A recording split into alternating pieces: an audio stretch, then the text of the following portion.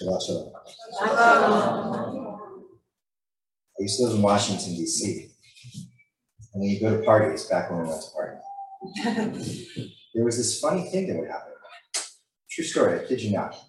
You'd be at a party, and the person would start to make like, I don't know, it looked like a flamingo mating ritual. Like they would like sort of bob their head around your shoulder. They wouldn't look at you. They weren't looking at you.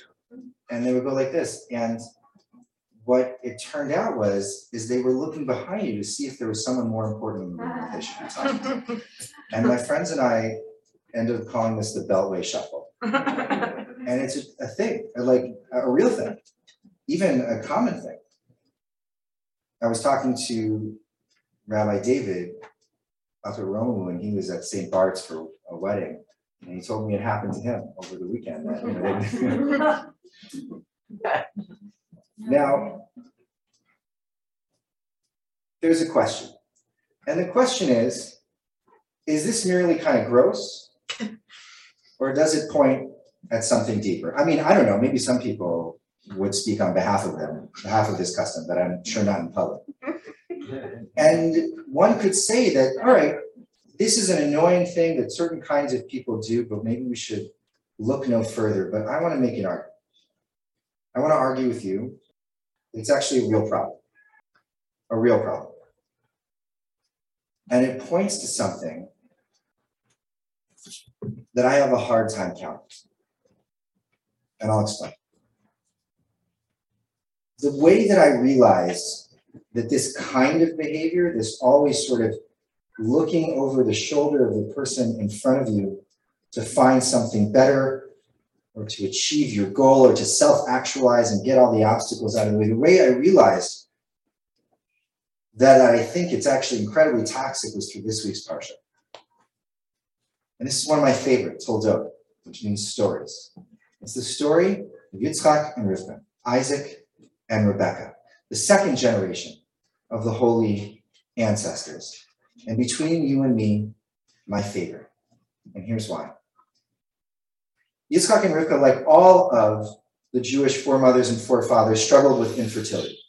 All of the original three generations had difficult times with infertility. Actually, I had meant to sort of mention this before, that I would be bringing this up. Please forgive me. If this is a particularly painful subject for you, I will totally understand if this is the room that you don't want to be in right now.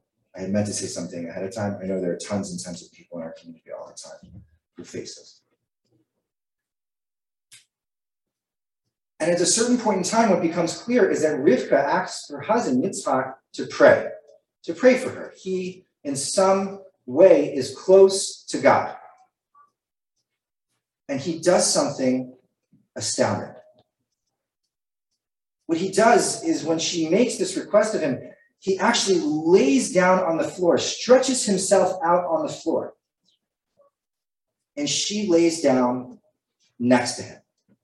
This is a teaching of the Midrash, of the rabbis. Maybe one of the most beautiful Midrashim that I've ever read. They lie down together, next to each other, close to each other. I can only imagine staring into each other's eyes. Because one of the things that we know about Yitzchak and Rivka is that they love each other. It's the first time in the Torah that we hear about spousal love.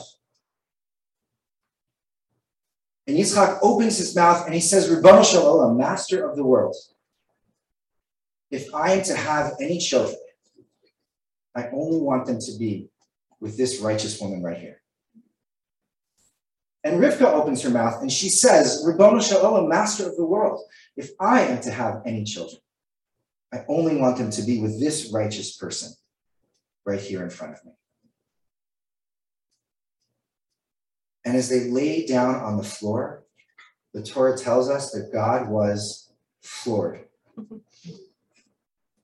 by this entirely novel and absolutely beautiful act of faith through intimacy. Yitzchak and Rivka love each other. And what they do is they basically say, we're going nowhere without each other. There will be no solution. There will be no propagation of the Jewish people unless both of us are involved. They both know the stakes, right? Think of the generation previous and what it took to get us here. All of it is riding on Isaac and Rebekah to keep the chain going. And they say it's not going unless both of us are part of it. God loves chutzpah like that. I believe that each of the four mothers and four fathers had their own form of spiritual genius. Yitzchak and Rivka were geniuses of faith through intimacy. They saw each other. They were next to each other. It's a beautiful thing. Where did they learn this from? Who taught them how to reach a kind of level of compassion and closeness that brought them together rather than apart in the hardest of moments that a couple may face? It was Avram and Sarah. They're Isaac's mother and father. And was it because Avram and Sarah were also good at this? No, they were terrible at it. Look, this is very hard for me to say because I actually love Avram and Sarah. And I think of them as the great ones, the founders. They had greatness. But the problem with having greatness is that the things that you do for bad are also great and terrible. And they did terrible things because in the pursuit of the generations, in order to found Judaism, for the fact that we're all here, what each of them did was throw away another human being. First, it's Sarah. She sees that they don't have children, and so she enlists a surrogate, Hagar, and they have a child. And when Sarah gets pregnant, the minute that baby is born, she takes the surrogate's child, she takes Yishmael, and she throws him into the desert, exiles him, casts him out. And by the way, the wound of that parting between the children of Yitzchak, the children of Yitzchak and the children of Yisrael is still hurting us to this day. It was horrible what she did. The way she was willing to sacrifice a mother and a child for the sake of her succession. And Avram, who I love, do you think he's any better? He's willing to give up his son.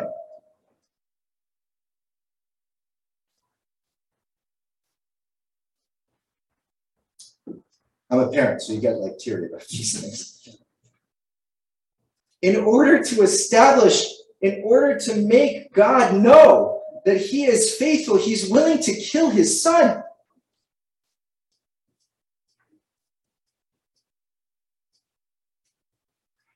So awful is that moment that when Sarah hears about it, she dies from the shock.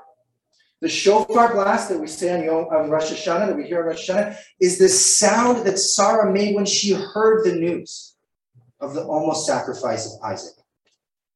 And the Torah teaches us that father and son never spoke to each other again. Avram comes to mourn his wife by himself. The only time that Yitzchak and Avram are ever in each father's presence is when Avram dies, and Yitzchak and Yishmael come back together to bury their father. And so Avram gains his legacy. He gains the entire world and loses it at the same time. Do you know what I'm saying? It's this horrible paradox. He has everything and nothing because of the choices that he made. There is, the whole world is telling us all the time that what we need to do is pursue our own greatness, to be self-actualized, right? To strip away the obstacles from our path and to do what we need to do to become the people and to make the impact and to leave the legacy that we know we can. But those obstacles have first and last names. And how often are you looking over the shoulder of the people that you love most in this world in order to get what you think you want?